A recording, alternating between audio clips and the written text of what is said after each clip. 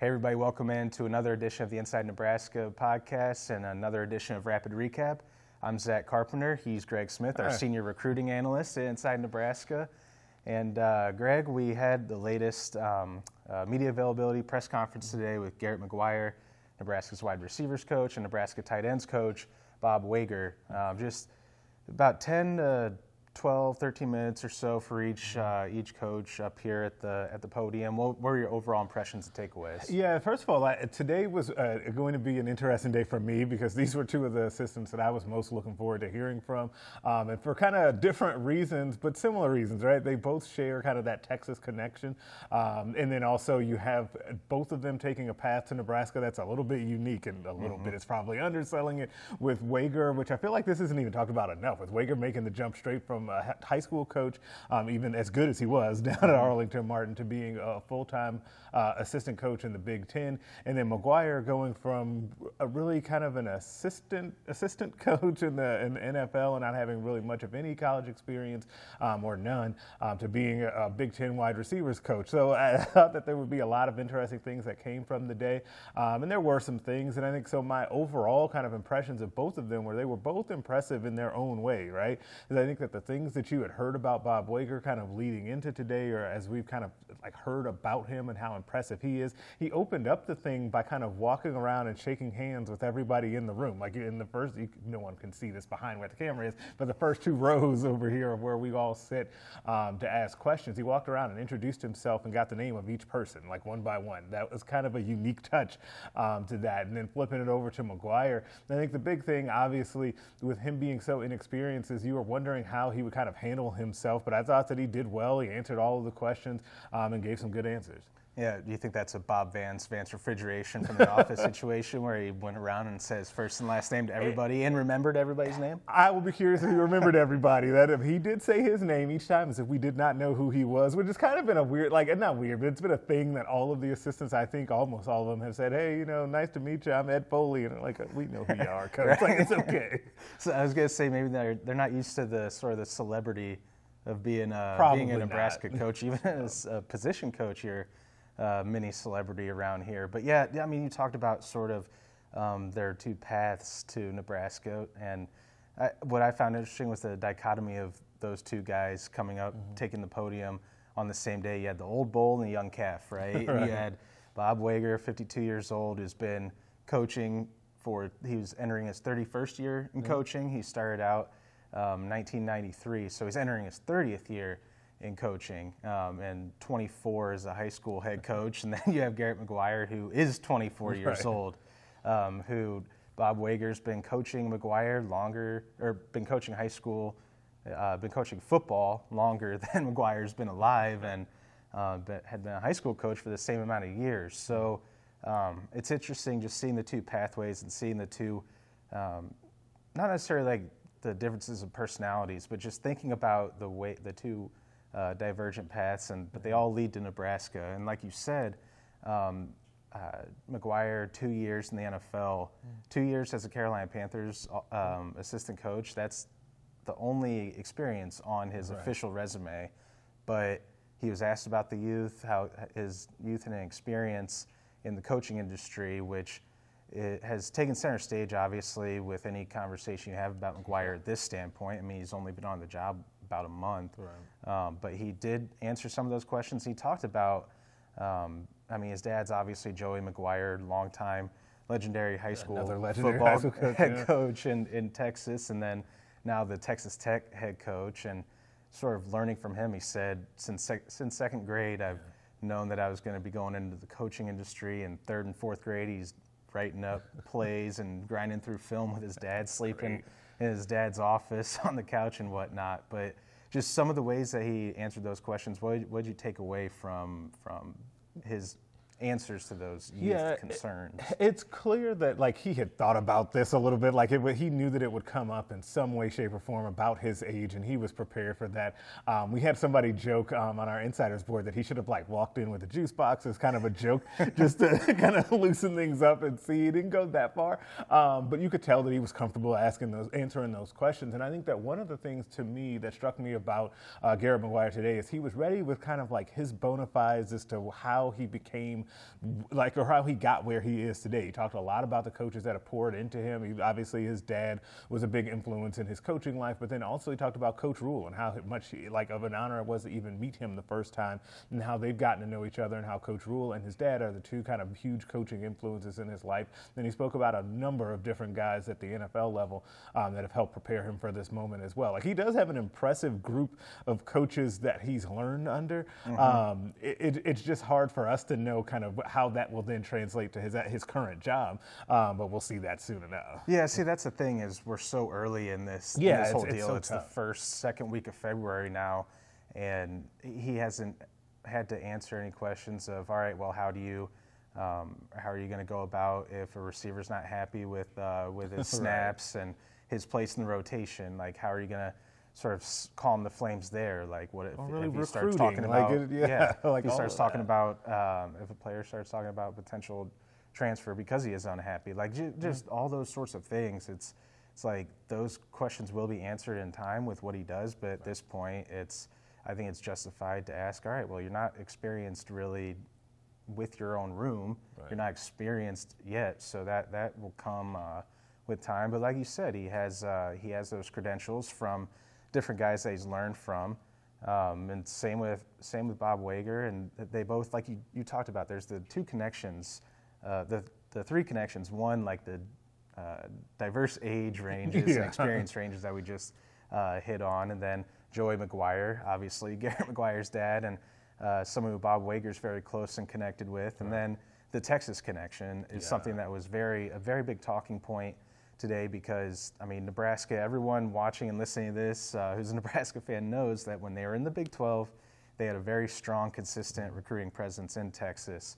Once they went to the Big 10, that pretty much got eradicated almost immediately. And I think it had only been 2 Texas players signed in the previous 3-4 combined classes, something along those lines. And this year, in 2023, it was 6 signees. And it looks like that's going to be established for years to come.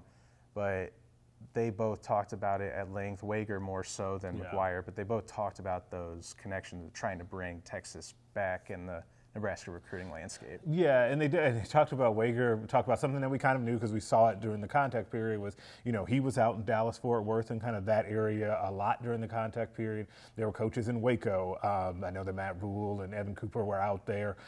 Coaches down in Houston. Terrence Knighton spent a lot of time down in Houston during the contact period as well. And I think both of them, I feel like, mentioned Dr. Susan Elza as well as somebody who can help to open up doors and continue to garner respect down in Texas with the high school Coaches Association as well.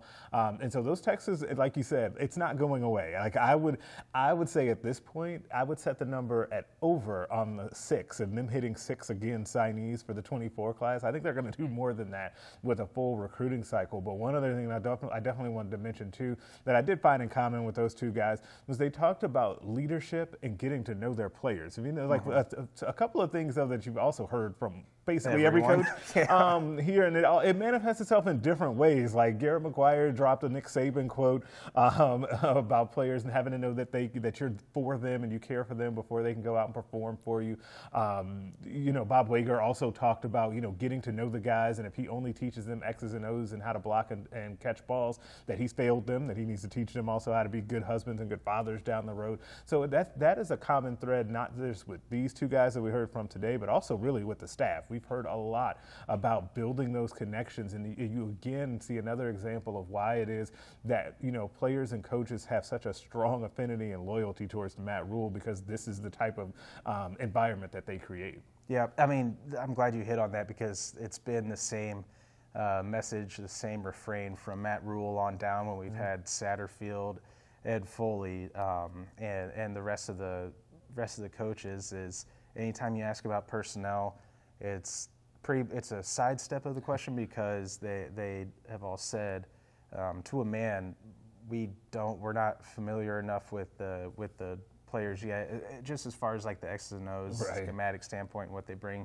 to the team, which, I mean, they obviously do have a good feel from watching tape, last year's tape, game film, and practice film. Yeah, Matt Rule has mentioned that a couple times. Yeah. Yep, I mean, so they do have a good feel, but until they sort of get their hands on them and get to coach them and teach them and learn from them, like we've talked about so often during once spring practice actually starts in March, then I think it's more of a comfort thing of we don't want to really talk about the personnel until we have an actual chance to get to work with them hand in hand on the field. So I think we might have 2 more assistants maybe available at press conferences over the next couple weeks, potentially. Not sure on that, but almost rounded out the entire staff. Yeah, we're almost there.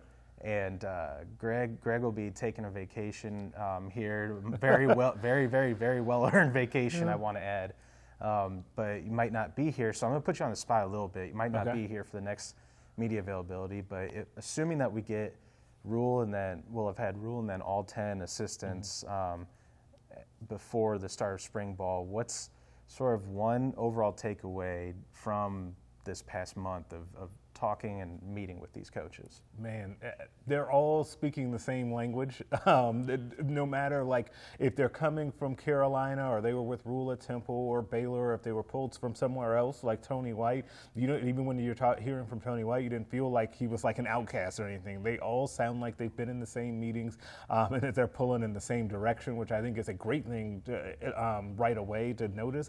But also it goes to show, like, to me, kind of what you saw on the recruiting trail and how they were able to do so well with that and hit the ground running there is because everyone's on the same page. Like that has really struck me throughout this process. Yeah, and that's something we had talked about, today and a couple other times. It's just like that shared vision, the shared message, because at the high level programs that do this thing well, they have similar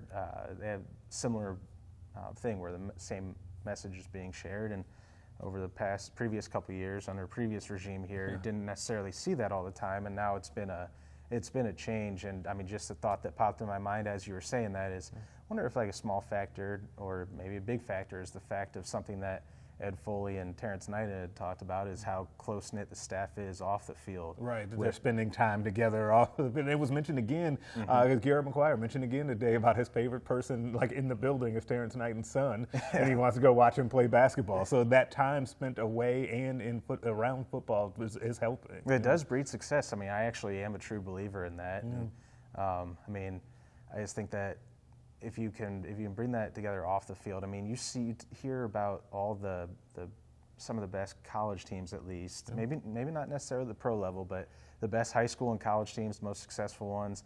You always hear these stories about how they have chemistry off the field and how they're close knit, or at least have that comfortability and chemistry. And it seems like, I mean, in the early stages here, it seems like this Nebraska staff is built very much the same way. But before we get out of here, anything else to add? Boy, I don't think so. I think we covered it all, right? We covered a good amount of it. Now that you've mentioned the vacation, I'm back to thinking about that. Right so now you're vacation. That's great. Now, yes, more vacation. I got one more. I got a story to file. Yeah, you guys have been. You and your wife have been planning this for a while, though. Yes. This was back when you target February and July. Any college football media writer, reporter will target February and July as. All right, when you're talking to your wife, your spouse, girlfriend, partner, whatever, all right, what are the areas where we can go on a vacation? It's like February and July. Those are when we have some downtime. So you'll be enjoying that downtime, and we'll be continuing to grind away here inside Nebraska staff. All the rest of us peasants are working overtime over here. That's okay. No, but obviously very very well deserved for you, and Steve Marek, who's also who's made the announcement, so he wouldn't mind me sharing. Him and his wife just had a baby girl, so he'll be having some time off too, and then it's back into the grind of March and spring ball. And spring ball will be here. He'll be here before you know it. So we'll be grinding away with content for this YouTube channel, Inside Nebraska YouTube channel.